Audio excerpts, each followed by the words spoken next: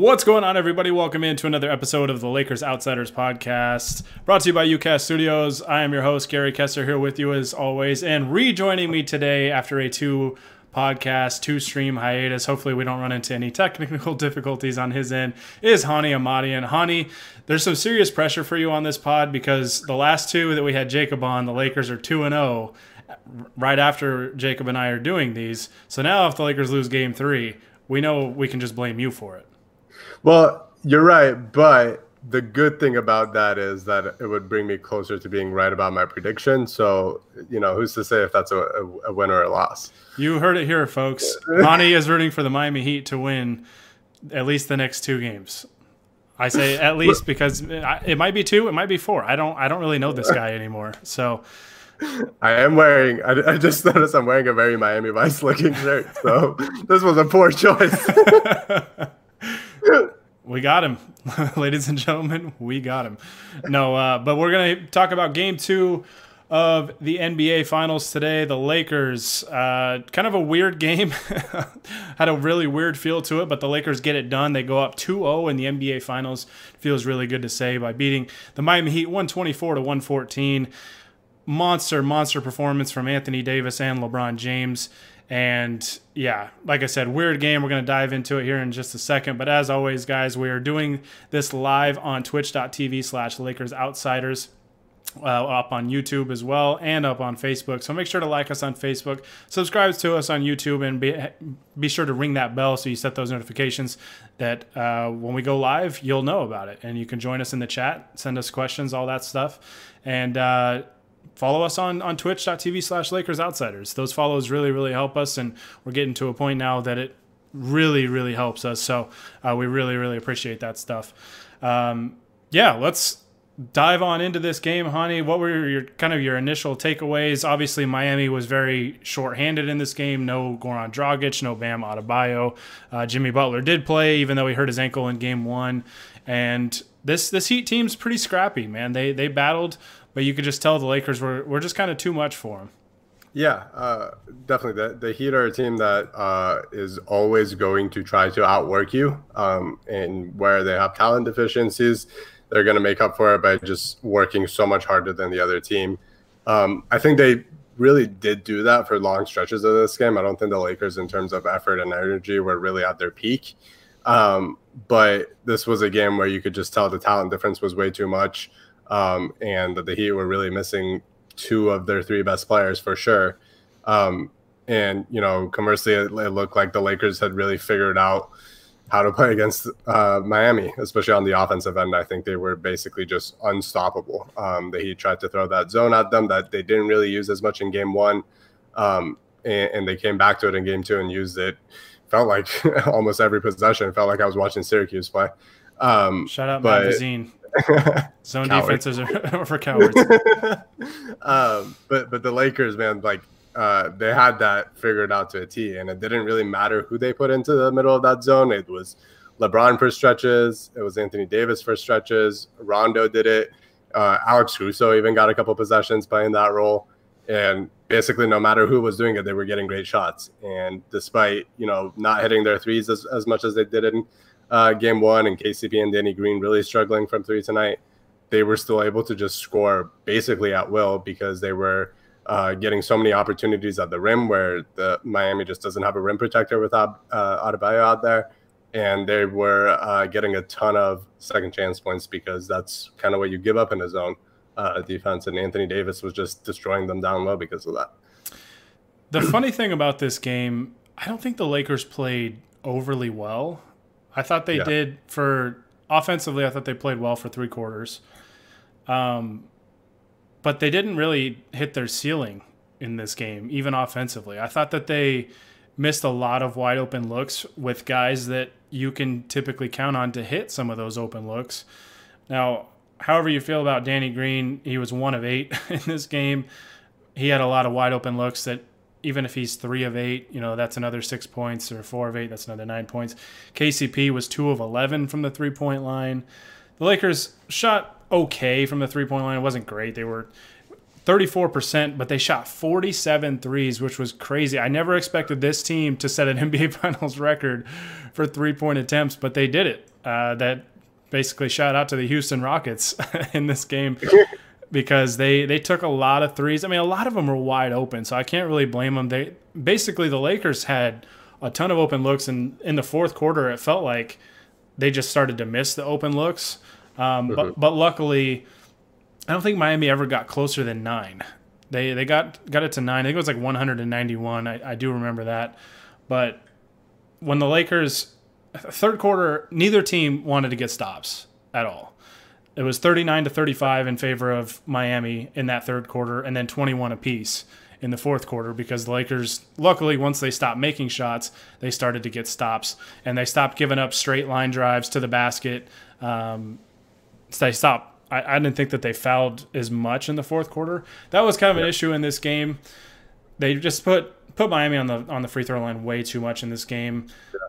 It's a shame that Miami shot twice as many free throws in this game, considering the series is rigged for the Lakers. I'm trying to like put that math together in my head, and it's just not working. Maybe since you're a math genius, you can solve that one for me. But no, I mean, I credit Miami, man, because I thought they played very well. I mean, you look at the box score, given their limitations personnel-wise. Without Bam, they're incredibly thin in their front court. Myers Leonard only played 9 minutes tonight. Kind of got the JaVale McGee type treatment where he starts the game but doesn't play a whole lot. Olynyk played 37 minutes. I thought he was actually pretty solid on the offensive end. He drew a lot of fouls, but he had 24 points, had 9 of 16 shots, hit 3 threes, and he had 9 boards as well. He tried an all-time heat check 3, pun intended. That was just hilarious. In transition, like without his feet set from 30 feet out, it was the greatest play of the game. I respect it. Not a fan of Kelly Olynyk, but I respect that. To me, I still picture him in a Celtics jersey for like forever. So, but no, I mean the Heat were forced to go deeper into their bench than they normally do. Obviously, without 2 of their starters, 2 of their 3 best players, I would say, out of this game. And I mean, they got some contributions. Like I said, Olynyk 24 points off the bench. Kendrick Nunn had another solid game. I mean, he had 13 points. He played pretty well in game 1 in garbage time, which I didn't think much of, but he still had some moments in this game. Jimmy Butler, this is not a Heat podcast, but I'm kind of gushing over the Heat a little bit. I just want to give these guys credit, man, because as shorthanded as they were, I thought the Lakers should have handled this game a lot more than they did. It kind of felt like they were coasting a little bit in the second half, just kind of like, we'll play defense when we need to, but right now we're scoring every time down. And then in the fourth quarter, they stopped giving up layups at the rim, made Miami shoot contested jumpers, and you saw the result. But I didn't expect Jimmy Butler to reach into his bag and pull out 13 assists. You know, yeah. I know he has some playmaking chops. I didn't think he could go that far into it where he had 25, 13, and 8. I mean, even though he was 7 of 17 from the floor tonight, I think his ability to facilitate offense really kind of gave them a boost where they were missing Goran Dragic. Yeah, absolutely. Jimmy was incredible. I think the most insane stat out of his his stat line was that he played 44 minutes on an ankle that he hurt in game 1, and definitely seemed to be really hobbled by in game 1.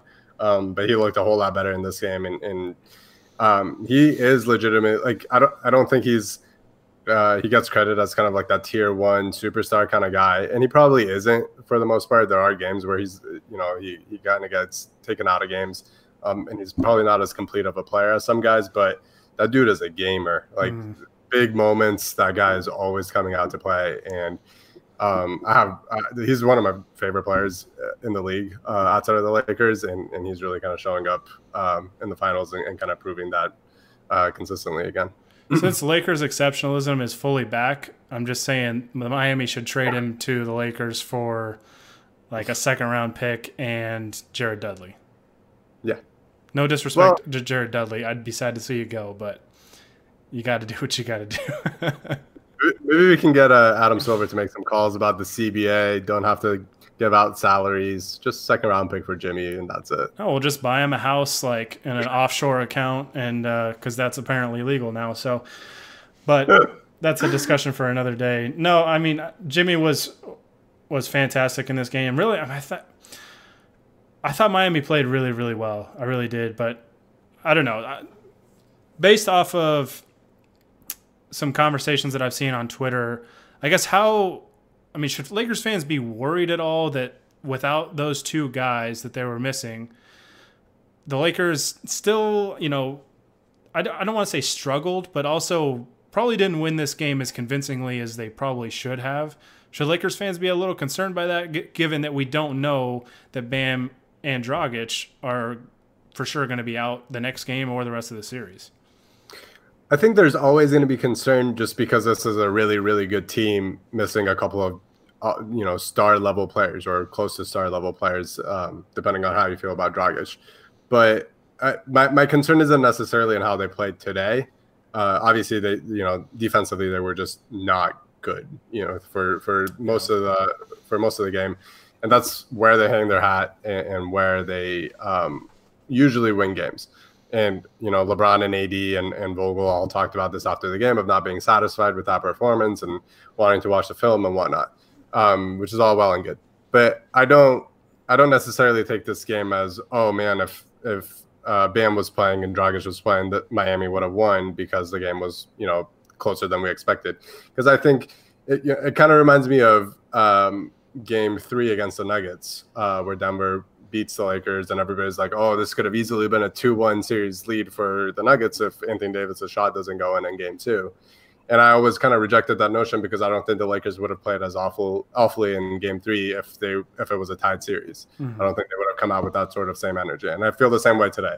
I feel like they would have played a much better defensive game, and especially from an effort and energy standpoint, and not losing their focus and not losing a guy like Duncan Robinson and fouling him behind the 3-point line, or AD getting blown by Kelly Olynyk because he didn't close out well enough. Like, I don't think those mistakes would be happening as frequently if they had lost Game 1 or if Bam and Dragic were playing in Game 2. Obviously, as fans, we want them to always be clicking 100%, be playing hard, because that's kind of what we expect. But I guess it's human nature that they're going to have quote unquote letdowns and still control this game for literally the entire game and be up double digits pretty much the entire game and win. Yeah, I mean, I thought I had pretty realistic expectations for this game. I only expected the Lakers to score about 210 points. Honestly, it feels like they still could have scored a lot more in this game, given how many wide open looks they just missed. That's the crazy thing about this. And I get it. Like, if you're a Lakers fan and you are mildly concerned that, hey, if Dragic and Bam are able to come back and, be relatively 100% or something close to 100%, and just play through the pain, then yeah, I mean, it's going to be tough for sure. I think Miami's going to be tough regardless, because it's just how this team is wired. It's in their DNA. It's what their coach. It's how they're coached. I mean, Spoelstra is a hell of a coach, and you knew he was going to make some adjustments, even though very few adjustments I thought were kind of there for them to make. And tonight, it just seemed like they were basically forced to try and outscore the Lakers, because they played zone a lot tonight compared to Game 1, where it was just kind of in moments. And this game, it was just like, we're going to just kind of be okay with allowing open jump shots, and if they go in, they go in. And, I mean, looking at like the field goal percentage in this game, Miami shot 50, 40, 90 as a team. Yeah. 50.7 overall from the field, 40.7% from the 3-point line on 27 shots. And they got to the free throw line a bunch, man. They hit them. They were 31 of 34 from the free throw line. So 31 of their 114 points were, due in large part to the Lakers just giving up line drives to the basket and either not helping or, just being undisciplined and committing too many mistakes, which credit Miami for putting pressure on the Lakers defense and forcing them into those situations. But there's a lot of things I think that the Lakers could have done better in this game, and they still controlled it pretty much the entire way. Yeah. And I don't think – I wouldn't count on KCP going 2 of 11 from the 3-point line again. He's been pretty solid there.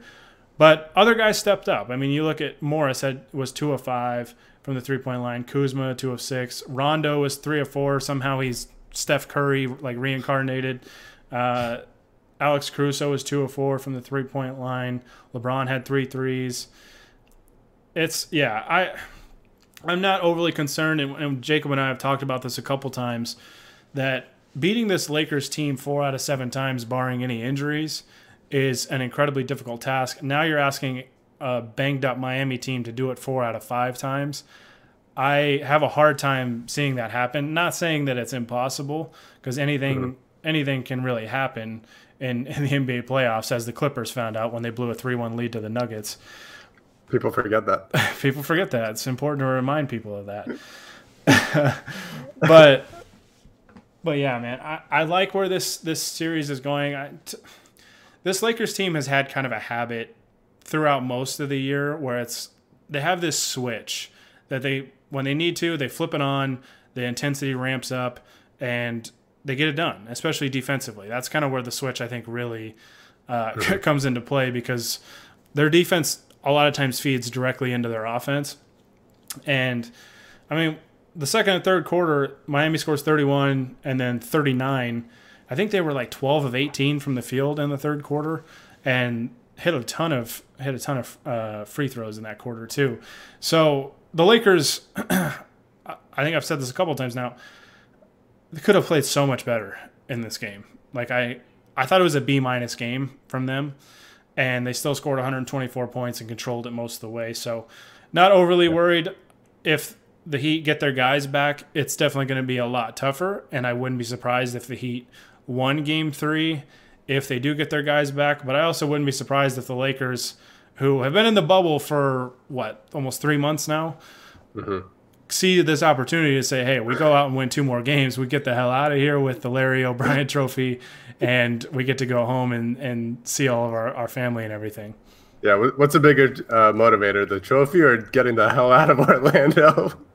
I mean, if you're Lou Williams, probably getting out of Orlando, but all right, well done.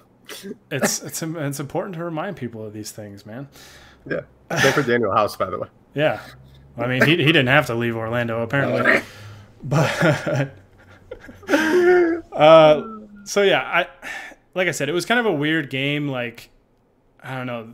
The Lakers just felt like they were coasting a large portion of it, and probably because they knew they could afford to, because Kelly Olynyk is playing 37 minutes, and Kendrick Nunn is playing 29 minutes, and it's just one of those things that naturally, I think, it's the Ewing theory, right? Yeah. That when you lose, I mean, it doesn't necessarily apply to this, but like when you lose your star player, your team plays better because the other team kind of has a letdown in focus and energy and effort. I think at times that kind of happened to the Lakers today because they understood the situation, but they still did enough to, I don't know, it felt weird because it's an NBA Finals game, and I didn't feel nervous really at any point of this game, which is really weird to say. Me neither. Considering I was like dead nervous before Game 1, which was a feeling that I hadn't had in a while in the playoffs because of how the other series had gone. But I was very, very nervous just because it's been 10 years since we've been in the finals, and it was insane. And the way that they played, and obviously the Heat's injuries also play a part in this. But man, not a single nerve this entire second game. Even when the Heat cut it to 9, and I'm like, all right, let's settle down and not mess up. I still felt entirely comfortable that they're gonna win. And I tweeted this out too. LeBron made a floater at some point in the second half, and I'm like, all right, we're winning this. Yeah, like I said, it just had a weird feel to it, but ultimately, my confidence never really wavered in this team. Now, if Miami would have gotten within like 3 or 4, then it's like, okay, now we're really playing with fire. But like, never got within 9. The Lakers, whenever they needed to get a stop, they went and got one. Whenever they needed a bucket, they went and got one.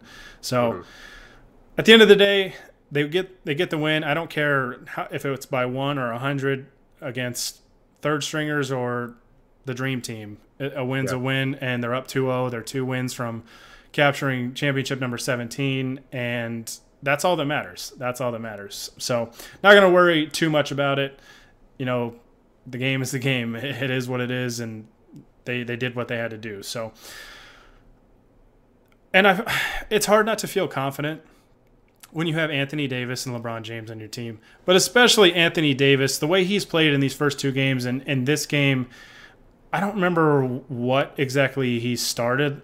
I think he was like 12 of 13, 13 of 14, something 13 of 14. Yeah. Something crazy where he had only missed one shot, and he was just unbelievable in this game. Unbelievable. Yeah. He was 32 points, 14 boards. He's still playing pretty solid defense in this game, although this was probably far from his best defensive game ever. Just an absolute terror on offense. And we kind of, Jacob and I kind of talked about this. Without Bam, we just kind of figured he was going to absolutely feast on this small Miami team that has a thin front court. And that's what we saw today. I mean, he was doing it all. I mean, he's hitting jumpers. He's getting offensive rebounds. He's getting inside, finishing around the basket. This guy, man, to me, maybe it's a hot take, maybe it's recency bias. To me, he's moved up a few spots in like my top NBA players in the world ranking, and like I don't feel it's outlandish to have him like top 2 at this point. He's just unbelievable. Yeah, we were actually discussing this. I was watching with some friends, and we were talking about like, where do you rank AD? Because I think it's so hard to place him among the top tier of NBA players because he's not really a clear number one on his team. I think LeBron is still the number one, although sometimes it's a 1A, 1B situation. So it's really hard to say, well, he's better than X, Y, and Z player who has, I guess, a little bit more of a offensive, especially responsibility. But man, the things this dude does, nobody in the league does like him. Like, he has this incredible instinct. It's such a like weird thing that I was enamored by this entire game of just like seeing the ball travel through the air and knowing where it's going to hit the rim, where it's going to jump off of the rim, and being able to adjust his run from 3-point line to the rim to get that offensive rebound and then finish in the same motion over 3 dudes trying to grab him and prevent him from getting an offensive rebound. Like, that stuff is just his. I think it's the combination of him being such a skillful big, like the Pau Gasol kind of big that's doing it with some passing, shooting, and stuff like that, but also just having that sort of like tenacity and strength down low that I think not a lot of dudes in the NBA have that. Like, he's a unicorn in the 3-point shooting and shot blocking sort of sense of the word, but he's also a unicorn in how he can score, of just doing it at literally every level of the court. And it's unbelievable to watch this in his first NBA finals. Yeah. I mean, he was third, I think, for in terms of most points scored in first two finals games as a Laker behind Kareem and Shaq. I think he had 66. He had 34 in game 1 and 32 in this game. I mean, that's the most elite of the elite like company to be in. You're talking about 2 of the most dominant players ever, and Anthony Davis is right there with him. Yeah, I mean, when he's not turning the ball over out of double teams and he's passing the ball well out of those double teams, which he only had 1 assist today, but he had 5 assists in the first game.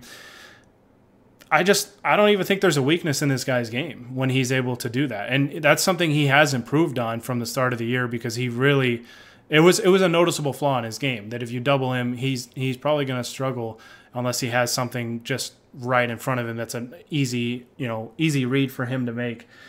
Mm-hmm. He's just such a complete player. And I was talking earlier today with Pete Zayas, Laker Film Room, in a group chat, and he just said Anthony Davis is one of those guys that is just like has been dusted by the basketball gods. Like, just it's so incredibly rare to see a talent like him with his size, his mobility, his athleticism, and his overall skill. And his instincts too. Like, I don't think he gets enough credit for like his basketball IQ, because, like you said, I mean, basketball IQ can come in so many different ways. Like, obviously, people look at LeBron and Rondo and be like, oh, the Lakers have two incredibly high IQ players. Davis has that sort of identity and that basketball intelligence when it comes to defense, rebounding, those types of things. And it just manifests itself in such a beautiful way for the Lakers. And all I could think of during this game was, should we call the Pelicans and ask if they want anything else? Because we did not give them nearly enough in that trade. Honestly, I said the same thing. I was like, we got to call them up tonight and say, you could have all of our picks for the next decade. We don't need them. We got Anthony Davis. We don't need draft picks. Hey, remember, man, some people said the Lakers traded away their future. No, they traded for their future. This guy is unbelievable, bona fide top 5 player. To me, like, he's moved ahead of guys like Harden, who I think most people had ahead of him going into this year at least. And, I mean, he's right there in that discussion with LeBron and Giannis and Kawhi. I mean, he might be ahead of Kawhi. I don't know. It depends on what you prefer, but this guy is the best of the best. Absolutely 100%. And the Lakers are very, very blessed to have him, and we're very blessed to get to watch him and talk about his basketball performances because he is just a true gem. So, not to mention, when you have AD playing that well, and then, you have LeBron over there with just a ho-hum quiet 33, 9, and 9 on 14 of 25 shooting. It's just, I think the Lakers, I was watching SportsCenter a little bit after the game. The Lakers are now 20-1, I believe, when those two combined for 60-plus points. Yeah. I don't know who the one loss was off the top of my head, but I think it might have been the Clippers, but I'm not positive on that. You mean the team that blew a 3-1 lead to the Denver Nuggets? The very same. Okay, cool. Just wanted to make sure. But 65 points combined in this game. They combined for 23 rebounds. I mean, when these two guys have it going like that, to me, they're damn near like 99.9% unbeatable. Yeah. I mean, it's just such a asset and privilege for the Lakers that they get to have these two guys that play so well together. Dwayne Wade today during the game said that he agreed. I think it was with Kendrick Perkins. I don't remember who, saying that AD of all people. Yeah, heartbreaking. Worst person, just made a great point. Agreeing that AD is a better fit with LeBron than even Dwayne Wade was, and that's such an incredible thing to hear. Like, as much as we love AD and how great he is, the LeBron and Wade duo went to 4 straight finals, won 2 championships. They were incredible together. But yeah, I think there is a very strong case to be made that this is a better duo, a better fitting duo, and a better performing one. Their first year together, being able to mesh so well that, one guy doesn't have it one night, the other guy has it, or both of them have it, and then the other team has no answers, because you can really they're so interchangeable. You can go through each one offensively. Both of them can make incredible plays defensively. They can get on each other. They can call each other out when they're making mistakes, like LeBron did late in this game when the game was pretty much over and AD has a bad closeout and Kelly Olynyk drives past him and LeBron has to foul him. And first thing LeBron does is turn to AD and just say, "What the hell are you doing?" And then he goes and complains to the ref about the foul that was called on him. And being able to have that sort of mindset between the two of them, obviously it's more about how they play on the court, but it's just it's really cool to me to watch these guys kind of be such great leaders, first and foremost, and then be able to really put that to the best use on the court and really getting the best out of each other and of their teammates. Yeah, I mean, I think a lot of people forget when Anthony Davis first became a Laker, they were asking, I think somebody asked him about LeBron's defense, like, are you going to hold him accountable for his defense? And he said, like, hell yeah. And basically his answer was, I'm going to hold him accountable and I expect him to do the same to me. And that's, to me, I always think about Kobe when it comes to accountability, because Kobe had no issue being the bad guy and saying, like, hey, you need to do this better. This is, like, Kobe was such a straight shooter and tell you how it was, no matter how much he had to come off as the bad guy. But he also respected when guys did that back to him. I think that's why he respected Derek Fisher so much, because Fisher would tell him like straight up, like, "Hey, like this is not what you need to be doing right now. Like this, you got to change this." And Kobe always respected. I think Kobe always respected, maybe not always, but more times than not, respected guys that would go right back at him.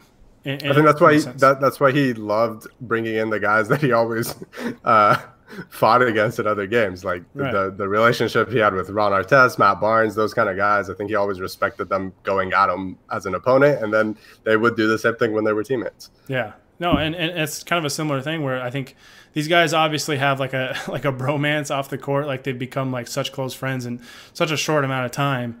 But they also will hold each other accountable, and you can just see it on the court. Like when there's a breakdown, they'll hash it out, and they usually correct the issue. And that's why they won as many games as they have this year. They have not lost very many games, and that's why they're 14-3 in the playoffs right now. And going through the Western Conference, as much faith as I've had in this team, as much confidence as I've had in this team, if you'd have told me they'd be in the NBA Finals up 2-0 because they're 14-3 in the playoffs, I would have thought that's a little bit of a stretch. I think they're going to probably lose a couple more games because the West is tough. The West is always tough, and they've just steamrolled through everybody in the playoffs, and it's just absolutely crazy. But that's a testament to their leadership and their stars holding each other accountable, but also just playing at an incredibly high level on a nightly basis.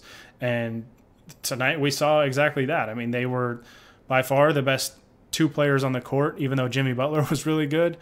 He was still just outclassed by Anthony Davis and LeBron James, and that's just a testament to how good those guys are. And LeBron especially just continues to impress me, man. 35 years old, and it seems like his prime is just never going to end, which is just crazy to say. But when those two play like that, they're basically like Thanos gathering all the Infinity Stones. Like, it's just an unstoppable force. Especially when one of those Infinity Stones is playoff Rondo. That's exactly what I was about to say. Playing the way he is. Let's talk about Rondo. I wanted to talk about him because we've gone over this countless times throughout the year that everybody always asks, who's going to be the Lakers' third guy? Who is it? Is it going to be Danny Green? Is it going to be KCP? Kuzma? It doesn't matter. It feels like there's a new guy every game, and that's totally fine because their two stars are that freaking good. Which, by the way, how the hell did the NBA allow Anthony Davis and LeBron James to team up? Like, did you guys really allow that to happen and then think like bad things weren't going to happen to you? Or this was the Chris Paul trade was the wrong one to veto by the NBA, I think. Yeah, probably. They should have used their one veto on this one. I'm glad they didn't, but it's going to be great when Chris Paul joins this team later on. So. Ooh, buddy. But for now, we apparently have one of the greatest point guards in NBA history in playoff, Rajon Rondo. 16 points, 10 assists. Another guy, Jacob and I talked about Miami zone a couple times on the last two podcasts and how AD and LeBron are just maybe the two best guys in the league to dissect a zone defense and get in the middle of that and just pick it apart with their IQ and their passing. Rondo's another one of those guys that, as frustrating as he is in the regular season because of the lack of defensive effort, the poor floor spacing that comes with him, you can just see it. You see him directing guys, telling them where to go, where to be, and he just knows how to tear apart that zone defense. And he was a big reason why. I mean, he hit 3 of 4 from the 3-point line in this game. He was 5 of 9 overall, but 10 assists, getting that off the bench is super impressive, and today was definitely one of those playoff Rondo games, and it was a big reason why the Lakers controlled this thing pretty much throughout the entire game. Yeah, absolutely. I love watching Rondo when he's so aggressive and makes quick decisions. He's obviously such a smart player that he loves kind of holding onto the ball and directing for everybody where to go, and because he kind of sees the I don't want to say chess pieces, the Connect Four pieces coming together. But when he has those games where he's kind of making those decisions really quick and on the fly, I love it so much more because he doesn't let teams take away things from him. Because if you're holding on to the ball, yeah, they're going to sag off of him, and then he's not really comfortable taking a jumper or whatever. But if you're making that quick decision and you're making them think, okay, Rondo has the ball, do I close out or do I not close out, or do I do this or not? And whether he's taking a shot, he was 3 or 4 from 3 today, and those wing 3-pointers are just, can't believe I'm saying this, they're automatic for Rajon Rondo.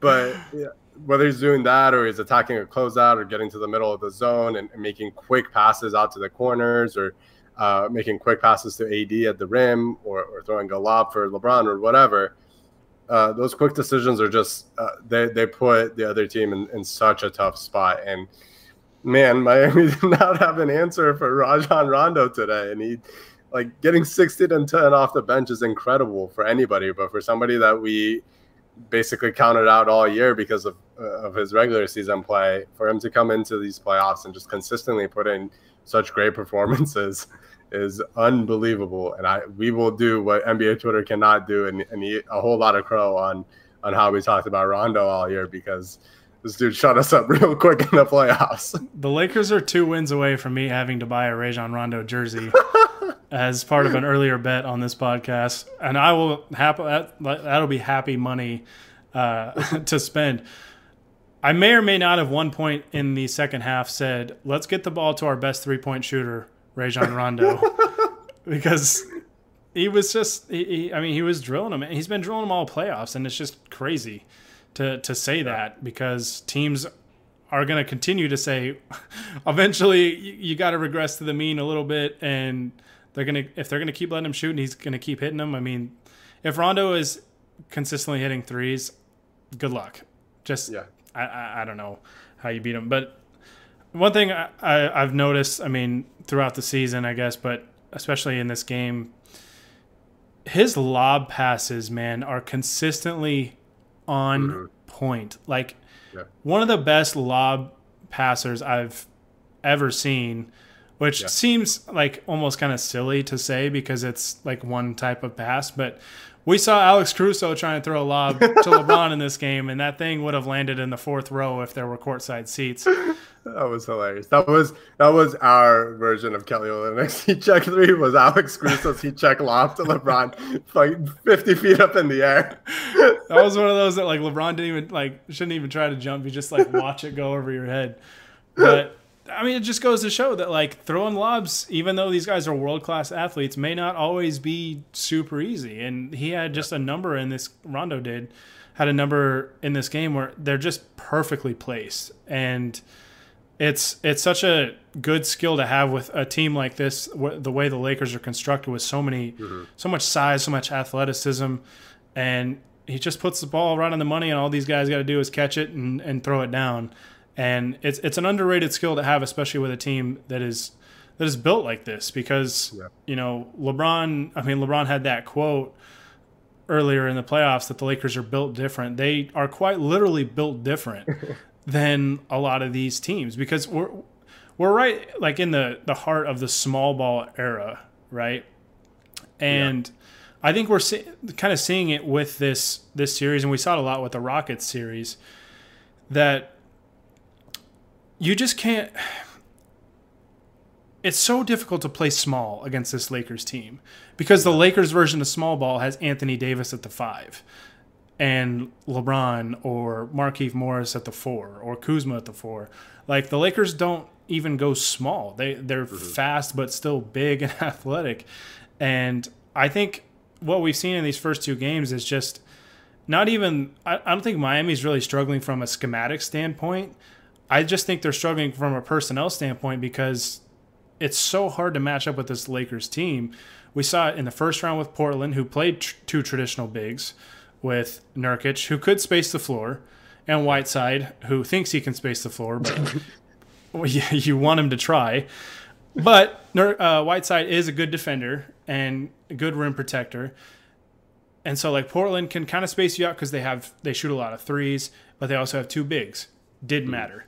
Then you play the Rockets, who play 5 smalls, basically, 5 guards and wings. Didn't matter.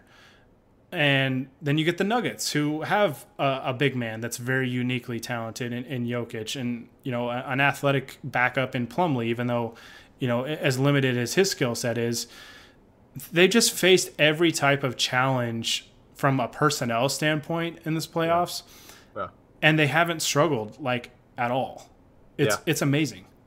Yeah, both I think offensively and what you're talking about, and even defensively playing, small, quick guards that are hitting threes all over you, or playing a big wing like Jimmy, or like a hybrid of the two in James Harden.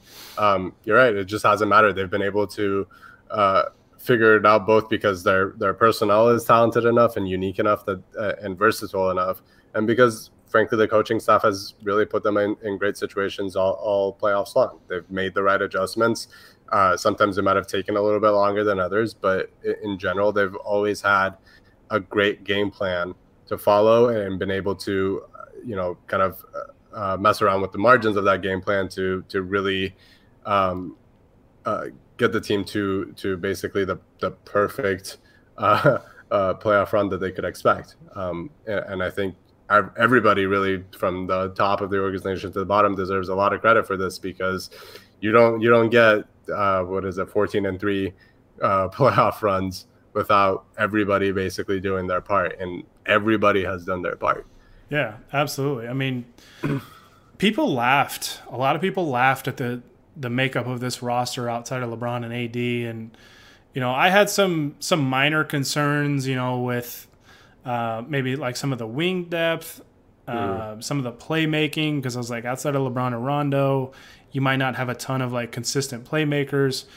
But this team has just answered every question throughout the season. They won a ton of games in the regular season. They're winning the vast majority in the playoffs. And, I don't want to hear anything about an easy path, because they're the team that beat the Clippers, the favorite out west, maybe the favorite to win it all. The Lakers beat that team in 5. The team that beat the Bucks, granted they're banged up and they're not healthy, but the Lakers destroyed them in game 1, and they were healthy going into that game. Mm-hmm. And by the time Dragic and Bam both left, the Lakers were in firm control of that game. It's just unbelievable. And we've tried to tell people all year long that, hey, this team is actually pretty good. And one of the criticisms that the Lakers have gotten over the last couple of years is like, they're always going after these star players, but they're not winning on the margins. And you look at the makeup of this roster, Rondo didn't have a great regular season, but he's stepped up time and time again in the playoffs. Alex Caruso, a guy most people didn't even know about, Lakers fans knew about because of his journey working his way up, has been an excellent playoff performer. And I mean, just a good performer all year, and we've been pounding the table for him to get minutes. And it's translating into the playoffs. Markieff Morris coming in, and, the Lakers, get him on the buyout market after the trade deadline. And he's come in and filled his role perfectly and done basically everything and more that you could ask from him. And yeah, I mean, they've won on the margins. And when you do that and you combine that with LeBron and Anthony Davis, you're going to have a really damn good basketball team. And assuming they can finish this thing off and win 2 more games, I don't know, maybe it's my bias showing, but I think it's time to recognize this team as a great team. Not a really good one, but a great one, because they've answered all the questions about them. Earlier in the year, people thought they could only beat bad teams. They aren't beating good teams. And now they're steamrolling through the playoffs too. I mean, I don't know what else this team can really do at this point.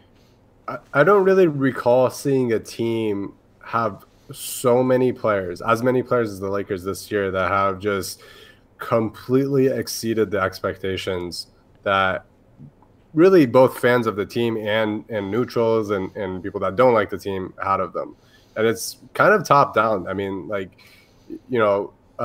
make fun of LeBron's Wash King thing a little bit, but there were people kind of doubting that he would be able to put this sort of performance and be second place in MVP voting and have a real case for MVP, as I see it. Or, people doubted that Anthony Davis would be able to be this type of player in the playoffs and not just be another stretch big for LeBron. People doubted that Dwight Howard could, do anything once he was brought in. People doubted that Danny Green would still be able to play good team defense. And obviously, I know the Lakers fans dislike the 3-point shooting, but I think he's been a pretty crucial part of this playoff run. Mm-hmm. KCP, Rondo, Caruso, Morris. I would even venture to say Kuzma in a different sense. Maybe he hasn't been the scorer that people expected, but the way he has improved his defense and some of the other marginal stuff, I think has been incredible. Mm-hmm. And Frank Vogel, like he was the team's third choice for head coach. People were not very excited about that hire, and he's just been incredible all season and definitely all postseason. I don't really remember a team like this that had so many questions on basically every single player up and down the roster, and all of them have been answered in such a positive manner. People were saying, meme team 2.0, right? With Dwight and JaVale and Rondo. And then, I mean, obviously, if they would have signed Waiters and J.R. Smith at the start of the year, people would have really been screaming that. But like Dwight Howard, I think, is a perfect example of the Lakers rebuilding a championship-style culture and demanding excellence and a commitment to winning. Whereas Dwight Howard has been a headache since 2012, since the Lakers traded for him. And maybe even before that in his last year or two with Orlando. I honestly can't remember. But that guy has said just about all the right things. He's been, focused all year on, I just got to do my job, help this team win games, and win a championship, and that's all that matters. And he's one of the guys that, seeing this turnaround, and a lot of Laker fans hated the signing at the time. A lot did. And it would make me really, really happy to see Dwight finally get a championship, especially as a member of the Lakers, considering it's kind of the original vision we had when the Lakers traded for him, is this guy's going to lead us to championships and be like the next great Laker big. Obviously, it didn't pan out that way, but he's been a major contributor on a team that is very close to winning a championship, and to me would just be a really cool story. But I don't know. We've kind of steered away from this game specifically, but it's just this team continues to impress me time and time again, and it's why they're in the position that they are. And I don't know, maybe they got to get 2 more wins for people to recognize it, but I'm sure everybody will say that the series was rigged or easy path or blah, blah, blah, Hollywood. I don't know. Yeah. I mean, I think that at this point we should be preparing for that. And honestly, my one piece of advice to everybody is to just say, who gives a bleep, and just enjoy it, man. We're 2 games away from winning a championship, and all likelihood, and knock on wood, hopefully I'm not jinxing anything, in all likelihood we will be winning a championship. And between everything that's happened this year and such a hard time that it's been for so many people, and especially for Lakers fans, because of Kobe and all these other issues, man, just enjoy it. Who gives a fuck how they won the championship? They're winning the championship. Who cares? Earmuffs, kids. Earmuffs. Rated R Honey has entered the chat. I'm sweating again. Sorry, guys. All right, before we jump into some viewer comments and questions, what are we expecting in Game 3 from, I guess, the Miami Heat side of things? Obviously, the big question mark is, are they going to have Goran Dragic and Bam Adebayo playing? If you're the Lakers, I think you kind of have to assume that those guys are going to play, just because that's going to be the better version to prepare for. But what are some things you're expecting in that game? I'll just add that Chris Haynes, while we were on here, just did tweet out that Bam said he's going to play in Game 3. So we'll see if that happens, but it sounds like he's going to try to go. Yeah. And obviously, it's just such a different team to play if Bam is going. I think he's even more important than Dragic, in that both their offense really goes through him, sort of the same way that the Nuggets offense went through Jokic in terms of his playmaking, those dribble handoffs that the Lakers really had some issues guarding in the first quarter in Game 1, especially with Dwight out there.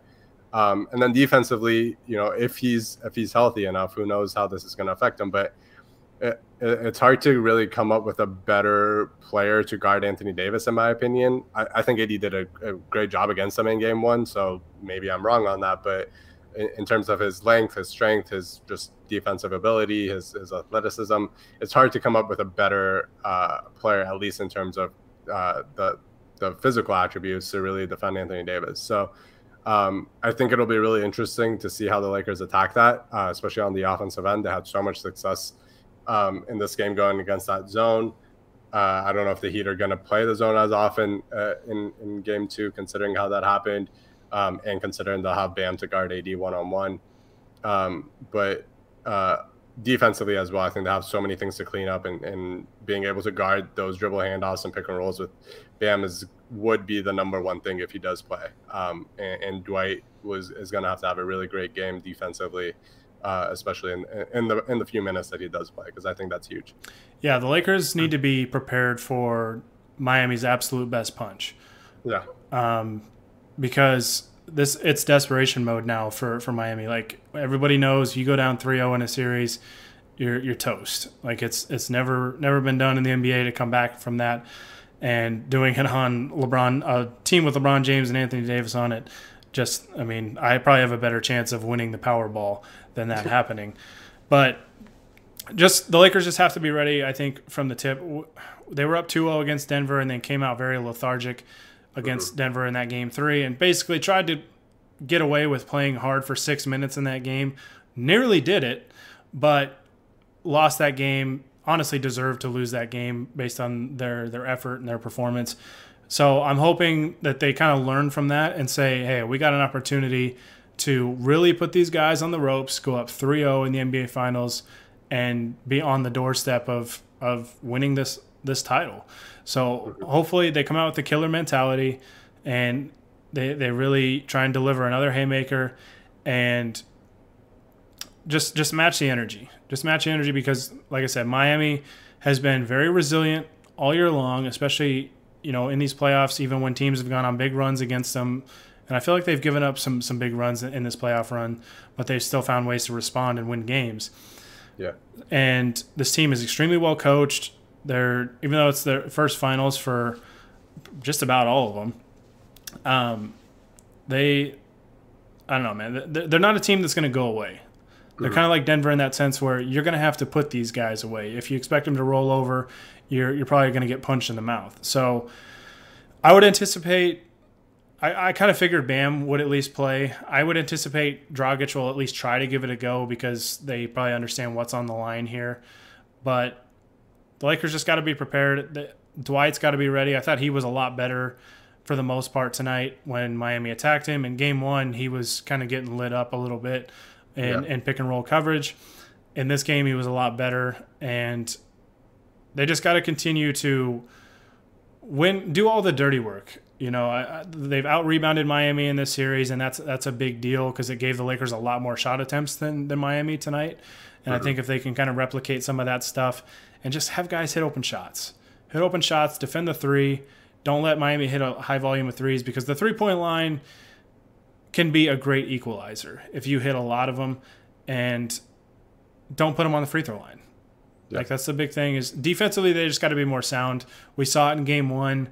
Didn't really see it that often tonight, and hopefully that issue just gets corrected, because when this team locks in defensively, I still think they're the best defensive team in the league, and they just absolutely shut teams down. So it's all about energy and effort. If the Lakers match or outperform Miami from an energy and effort standpoint, I think they go up 3-0 and have a chance to close this thing out on Tuesday. So we'll have to see. There going to be a lot of adjustments made. Spoelstra is not going to go away quietly. That guy is very, very smart basketball mind, and he's going to have this team ready. So Lakers got to be ready as well. Absolutely. All right, let's dive into this chat. I don't know because I feel like I'm seeing more of the chat pop up on the stream, but not in my little chat box that I get. I think you might have to be subscribed or follow for it to stay up for me to see. I'm not 100% sure on that. So if you're trying to contribute to the chat and you haven't liked us on Facebook or followed us on Twitch or subscribed on YouTube, be sure to do that. That way I know for sure it's going to be in there, and we'll get everybody's comments and questions answered. But let's dive on in. Bever says, welcome back, Hani. Looking smart as always. I'm sure farther on down the chat, there's going to be a comment about me looking like Carson Wentz and you sweating.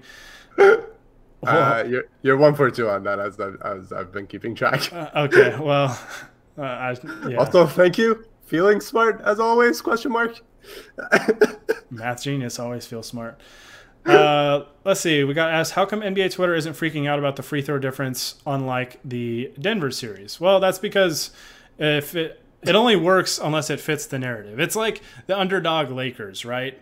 Like, I completely dismiss any notion that the Lakers are favorites in this series. I don't care if they're going up against the Heat's G League team by the end of this. They're still the underdog Lakers, and I will only be accepting any talk about the Lakers being at a disadvantage in this series. What was the stat today? That Eric Spoelstra was something like 13-0 in Game 2s for his career. Listen, man, this is a plucky underdog team beating the odds and beating an undefeated head coach in Game 2s tonight. Just a marvelous performance. Another just it's a great Cinderella story. I mean, what can you say? So, Walt said that you are hashtag Heat culture. That's why I'm sweating. It's the Heat. yeah. I don't disagree. Bever says sign up for virtual fans to see if you get confused by Wentz wearing Eagles hat. I kind of figured that was coming. I don't think that would work. I think the Eagles play on Sunday night this week, and the Lakers play, so people would really be confused on why Carson Wentz is watching the NBA Finals while playing in a game. But wouldn't be the first time Carson Wentz didn't show up to an Eagles game. Am I right, fellas? Listen, I need you to respect my doppelganger, all right? He's having a rough year, but I just need to see some respect. Let's see. Our good pal Jacob Rude said, if LeBron wins the title and is the finals MVP, is that enough alone to have his jersey retired by the Lakers? First of all, shout out to Jacob for subbing in for me the last couple games and being the Alex Caruso to my Rajon Rondo.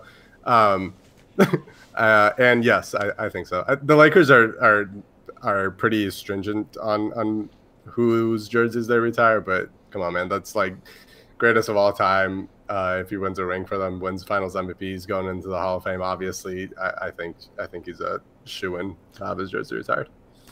I think when you factor in just kind of the context of it too, not only what the Lakers have kind of endured this year, but when he came here to the Lakers were in a dark place. I mean, they hadn't been in the playoffs in 5 years at the time. Obviously, his first year didn't go as planned, but he's helped revive this franchise. You know, obviously didn't do it by himself, but he was kind of the first big domino to fall that really rebuilt this culture and rebuilt this franchise into what we're accustomed to seeing it being. And that means something. That definitely means something. And like you said, obviously a Hall of Famer. And if he gets, especially if you get the 17th title so that Celtics fans can't say 17 is more than 16, blah, blah, blah. Like, y'all can suck it. So I will push back on him being the first big domino. I think the first big domino was clearly Kentavious Caldwell-Pope. I knew you were going to go there with that. I got nothing to add on that because it's just factually correct. But Bevers also said, do you think Heat runs majority zone in Game 3, and what adjustments would you like to see the Lakers make? I think we both kind of talked about the adjustments. I think one thing, I'm not sure if I said or you said, cut off dribble penetration better. Yes. It was tough, I think, for the help defense because Olynyk was in the game a lot, and he spaces the floor better than Bam does. Not that Bam's a space killer or anything, but Olynyk basically just hangs out at the three-point line. So a little tougher for help defense to help on those drives to the basket. But Laker defenders have to do a better job of containing dribble penetration and not allowing so many shots around the basket or basically having to recover and foul the guys and put them on the free throw line. Yeah, I think that's the number one thing. If at least don't make it so easy, because there are a lot of these were just straight line drives, and then you're basically forced to foul every time and putting them in the bonus early, and then they're shooting 34 free throws on you. I didn't even think that officiating was bad. I think those were pretty legit 34 free throws that they got. You got to do a whole lot better job of defending against dribble penetration and just not letting them get to the paint. It felt like the Heat were touching the paint literally every single possession. If you let a team do that, they're going to beat you. I mean, I think I'm going to have a hard disagree here. I think it's a league conspiracy against the Lakers. They do not want this Cinderella team to make it all the way. Like, it's a fun run, but they obviously want the glamour franchise and the juggernaut Miami Heat to win the title and not these underdog Lakers. But we believe. It's bad for NBA ratings. That's what Ethan Sherwood told me. Do you think? Oh yeah. So Bevers, to your first question, do you think Heat runs majority zone in Game 3? I think if Bam is back, they run less zone. They played it a lot tonight, and I think with Bam, they match up a little bit better. They're definitely going to play it, but I don't think they run it as much tonight as they did or as much in Game 3 as they did tonight. Yeah, I think from the perspective of making the Lakers take 3-pointers, I think that is a good thing for them because the Lakers aren't a great 3-point shooting team. And, tonight, Danny Green and KCP went a combined 3 of 19 from 3. So, if you're forcing that to happen, you're giving yourself a better chance. But the whole point of the zone is to try to contain the other team from getting to the rim, and the Lakers were still getting to the rim pretty much at will. So I think you kind of have to play it straight up and let Bam try to take AD out of the game as much as possible and just help him recover as much as he can off of the Lakers shooters. Yeah, I think they have to play some zone just from a personnel standpoint. They just don't match up very well with the Lakers with the difference in size and speed and athleticism and strength at the front court, because after Bam, it's a pretty big drop off in Miami's front court. So yeah, I think they will play some zone. I think they have to basically at this point to try and either throw a wrench in the Lakers' offensive rhythm or try and have them shoot a lot of threes, because the shooting has kind of comes and goes with this team. And today I thought it wasn't great, but it is what it is. They made enough. So Bevers also says, so Caruso is 8th player to record 20 steals in the postseason, first player off the bench. If that's true, that's a pretty that's kind of a cool stat for Caruso to be a part of. Yeah, I hadn't seen that, so I'm taking your word for it because I want to believe that that's true.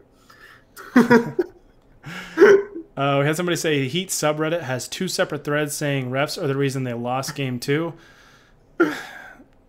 Yeah, I don't think you get to shoot twice as many free throws and then complain about the officiating, especially when, the other team's just better.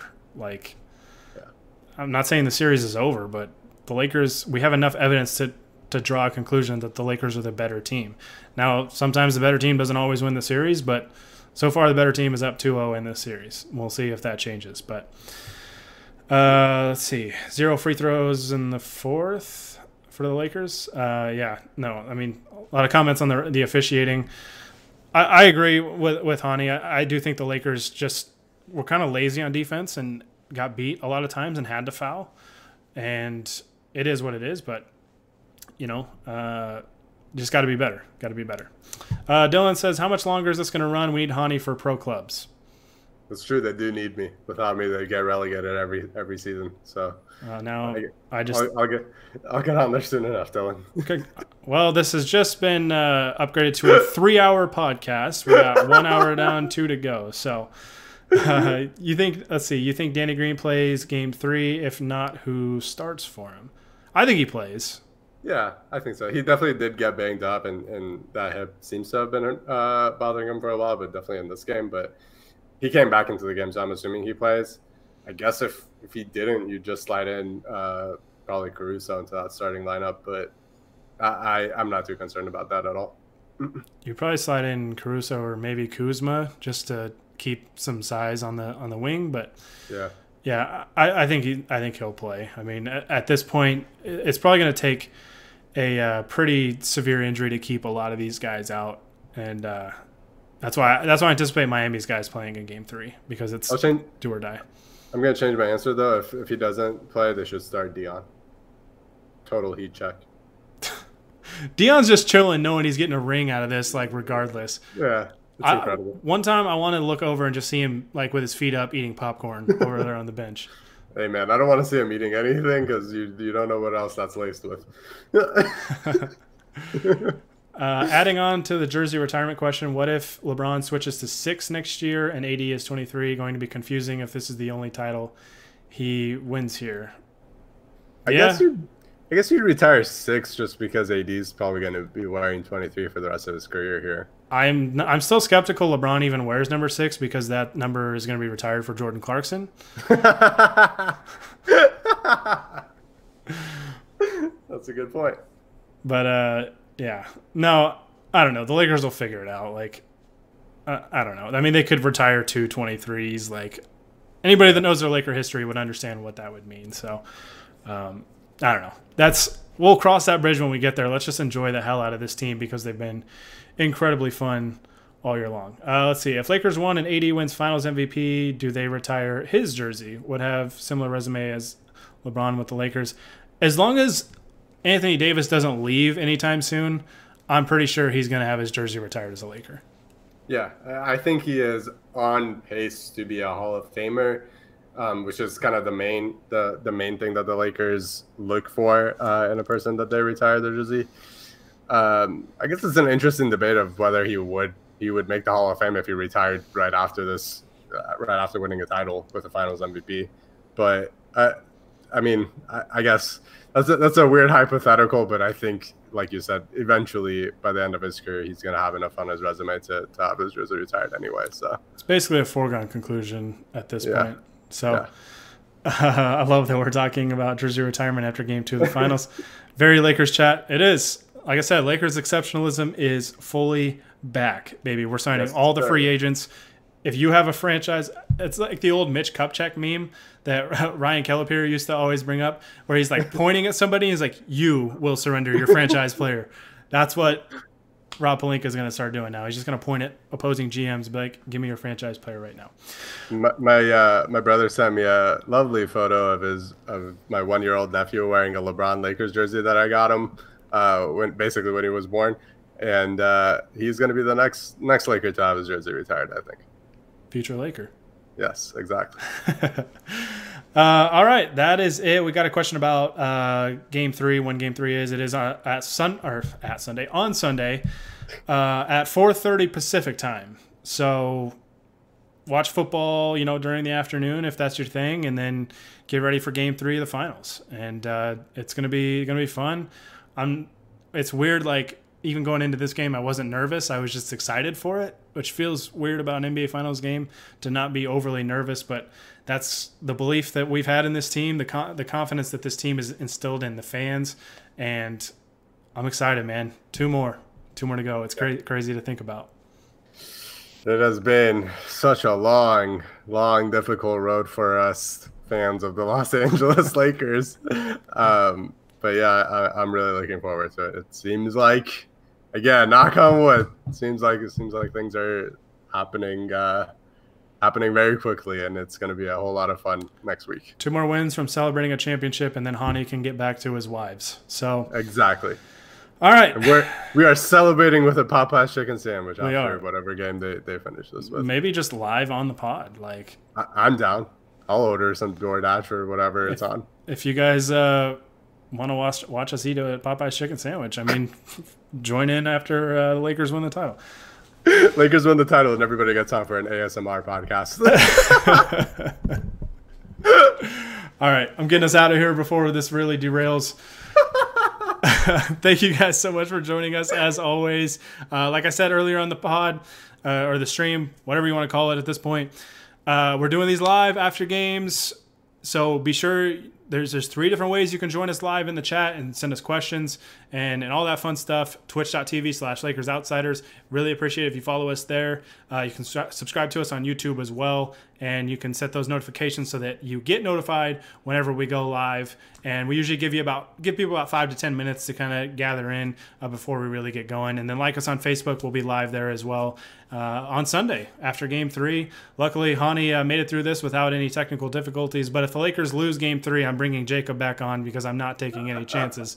So, yeah, we're going to get out of here. You can follow Hani on Twitter at HONIAHM. I don't have it up on the screen, but you guys know where to follow him. He's got really bad tweets with occasional good ones, and I just have really bad ones all the time. So you can follow me at Gary Kester.